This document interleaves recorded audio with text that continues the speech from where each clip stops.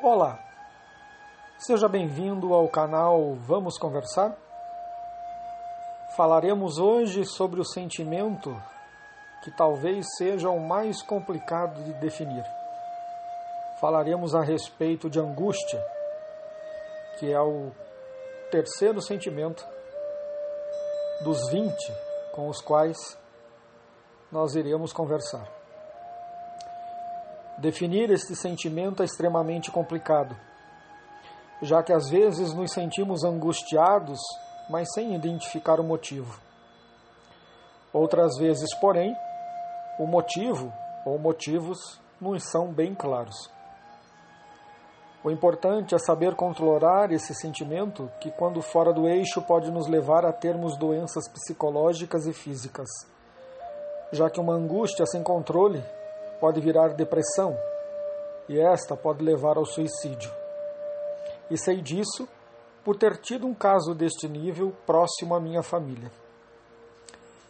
O sentimento por si só já revela em seu nome algo que não nos faz bem, e que, fora de controle, pode fazer com que nos distanciemos de nossa família, de nossa esposa ou esposo, que sem ser identificado o seu motivo principal pode nos trazer muitos problemas.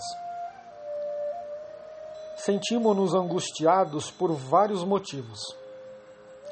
Uma prova importante, o resultado de um exame médico, um parente hospitalizado, um filho que saiu e ainda não voltou. Ao saber que nosso filho vai nascer. Esses sentimentos provêm de nossa falta de compreensão sobre as coisas que nos cercam, do nosso eterno medo sobre o desconhecido. Se procurássemos entender os mecanismos da vida e aprendêssemos com as falhas que cometemos, seríamos bem menos influenciáveis por este sentimento. Afinal, quantas e quantas vezes deixamos de fazer algo por nos sentirmos angustiados e pensarmos que este sentimento está ligado àquilo que iríamos realizar?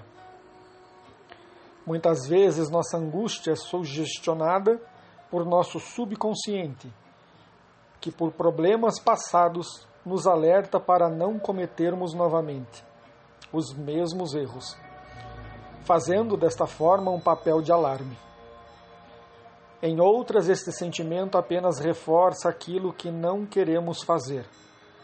Então achamos que a angústia é um sinal de que, se fizermos tudo, dará errado, quando no fundo está apenas nos levando por onde queremos ir. É uma arma criada por nós mesmos e acionada por nosso cérebro na intenção errada de nos proteger de algo que muitas vezes nem existe. Claro que nem sempre é assim, pois, como falei anteriormente, às vezes cometemos erros e, quando estamos próximos de cometê-los novamente, nosso cérebro então nos avisa que não devemos ir por este caminho, e faz isso através deste sentimento e de outro que veremos mais adiante, que é o medo. Temos que aprender a controlar nossos sentimentos para, desta forma, não nos angustiarmos por qualquer coisa. Não é uma tarefa fácil, porém se faz extremamente necessária, já que a angústia sem controle nos causa problemas tais como taquicardia, falta de ar, baixa ou alta pressão, dores de cabeça, náuseas, dores musculares, aperto no peito, respiração ofegante, insônia, vontade de chorar sem motivo aparente e tantas outras. Como se pode perceber, este é um sentimento que precisa ser cuidadosamente vigiado e controlado, para que desta forma não nos cause mal algum, e acabe sendo apenas um dos muitos alertas que possuímos para que não fujamos do caminho do bem e do amor. Temos que lembrar também que não é nada fácil lidar com pessoas que se sentem angustiadas quase que 24 horas por dia, pois essas pessoas têm uma predisposição a achar que tudo pode dar errado a qualquer momento e que todos estão conspirando contra elas. Conviver com uma pessoa assim é um exercício diário de paciência, de amor, de amizade e, acima de tudo, de compaixão. Pois depois de se perder o controle sobre suas angústias, isso acaba por virar doença. E em muitos casos, precisará de tratamento médico. Um dos primeiros passos, se não o primeiro, é identificar ou tentar pelo menos aquilo que nos está causando esta angústia, para que desta forma possamos começar a encontrar soluções o mais rápido possível, antes que acabemos por perder o controle da situação. O que não podemos de forma alguma é permitir que situações que nos são corriqueiras se tornem fardos difíceis de serem carregados, como, por exemplo, uma prova de vestibular. Se sentir um pouco angustiado ao ter que fazer a prova e depois por ter que esperar o resultado é extremamente normal. Faz parte de nossa humanidade. Porém, não comer direito, não dormir o suficiente, ficar recluso em um quarto, se afastar de tudo e de todos em nome deste sentimento, isso definitivamente não é e jamais será normal. Somos os donos de nosso corpo e não ao contrário.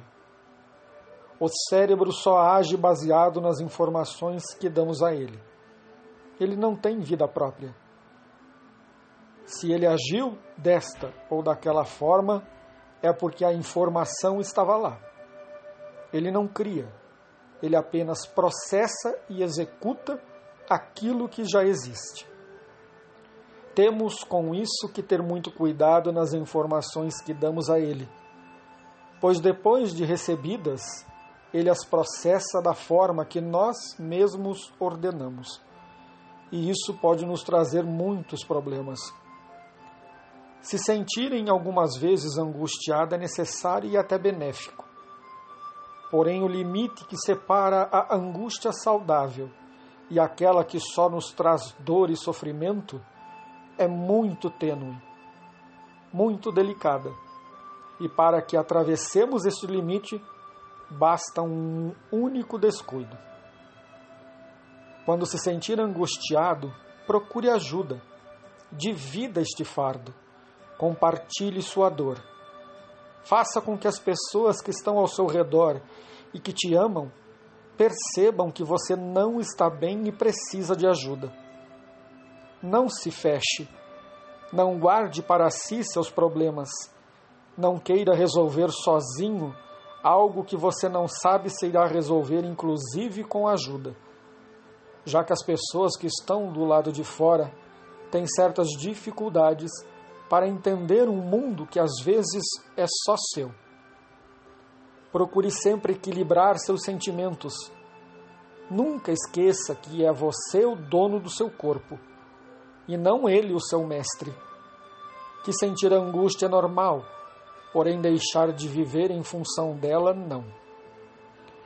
Eu mesmo, ao escrever este livro, estou me sentindo um pouco angustiado, pois são muitos pensamentos e sentimentos. Será que conseguirei publicar este livro? Será que alguém vai ler? Será que ele se tornará um best-seller em seu gênero? Alguma editora acreditará em meu projeto? Como você pode perceber, a angústia é normal, desde que não nos controle, desde que sejamos nós a ditar as regras e não ao contrário. Obrigado por mais este compartilhamento. Espero que esses podcasts estejam ajudando a todos aqueles que precisem. Eles são, na verdade, áudios do meu livro, que tem o mesmo nome, Aprendendo a Controlar Sentimentos. Então eu espero que todos estejam podendo retirar daqui aquilo que precisam. Fiquem na paz, no amor de Deus, e até o próximo podcast.